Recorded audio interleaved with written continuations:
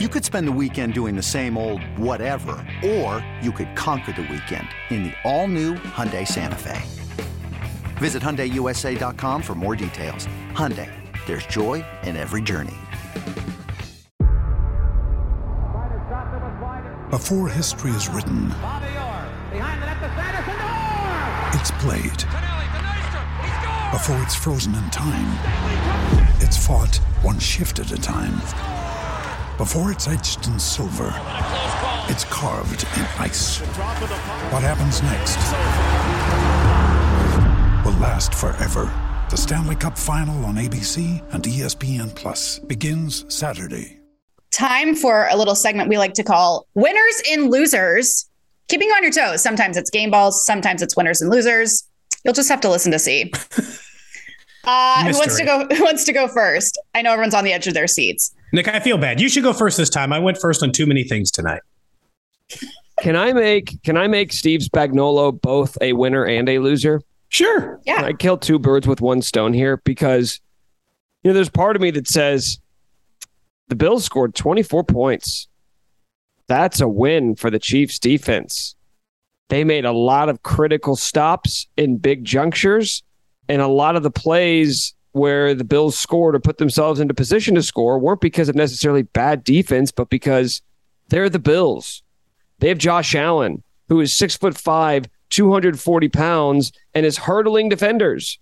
And not just hurdling them and where the guys do the hurdle and then they tumble on the other side because all their momentum's gone. He kept running. That guy's a freak of nature. So I don't blame Spags for that. I thought the Chiefs did a great job of getting pressure and making him look uncomfortable. I don't blame Spags for that. That was all good defense, dialing up these exotic blitzes that he's so good at. But how many times do you need to put a rookie cornerback on an island? I mean, it was freaking Devontae Adams last week. It was Mike Williams in week 2. And now Stephon Diggs.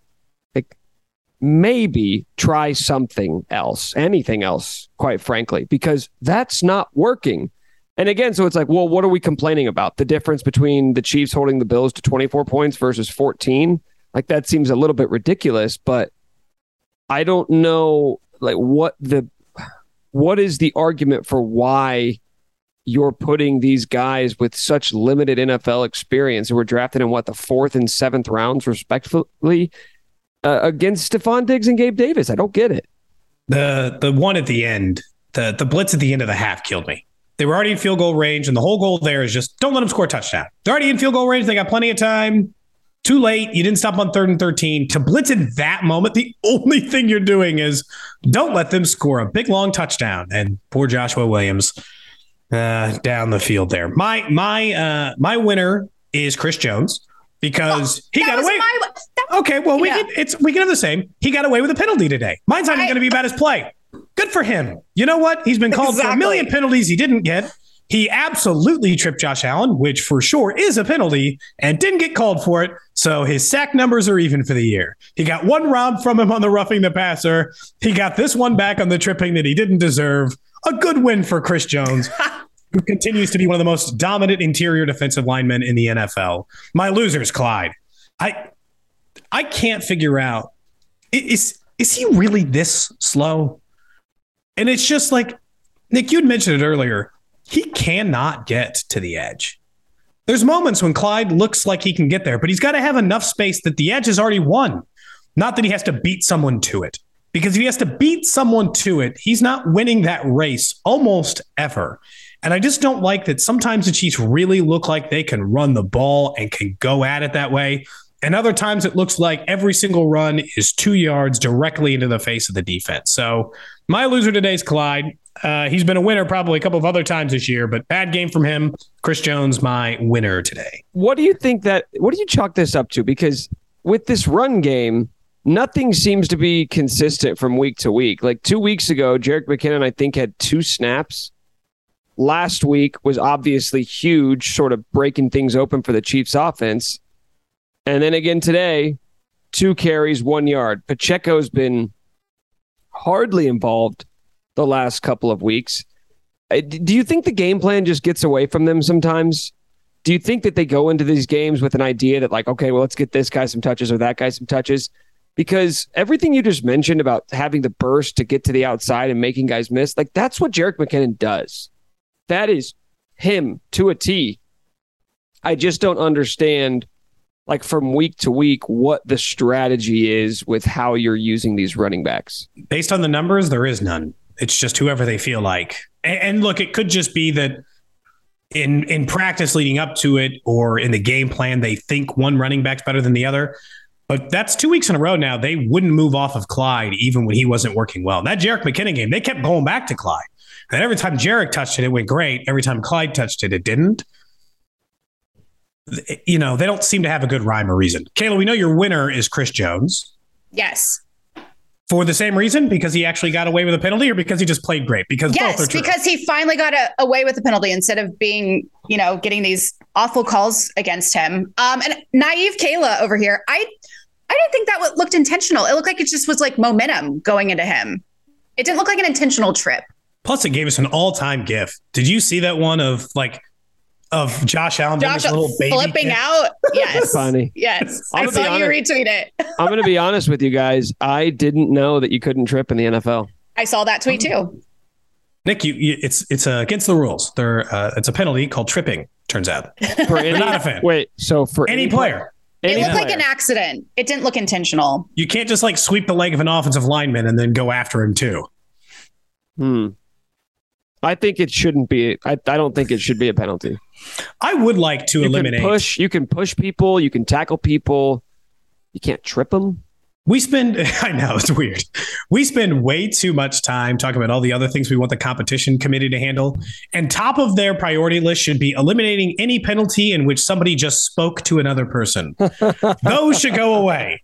If they're like in their face, knock helmets, hit them late, we can all have conversations. But if they just say words to another person, I think we can safely eliminate that penalty from the books. With you there. Didn't all he do? Wasn't he just signaling a first down? Yeah. And then later, Diggs did the exact same thing, but like really in the guy's face. They don't call it. That's why you should just eliminate all of them. I don't think Diggs should be a penalty either. He should be allowed to make that catch and be like, fuck you, I caught it. Your problem. But it's just like, it doesn't matter. They just call it when they feel like it. And I think that's the worst part of that penalty. It's just when they feel like it. It's lame. It really is. My loser is, well, we've already touched on, the major things. So my loser is myself. Oh no. We are no longer 5-1 through the first 6 weeks. And I'm actually very salty about it. I'm a sore loser. And I really thought up today, Kayla. I know. Why am I doing that? You blamed an interception on yourself. I've had a lot of sleep lately. I'm in an emotional state. I need rest. Yeah, I'm taking this loss on me. You were at a wedding last night. Do you have some like introspective moment where you're like, oh man, I should have never said 5-1 before it started. If I said 4-2, it goes the other way.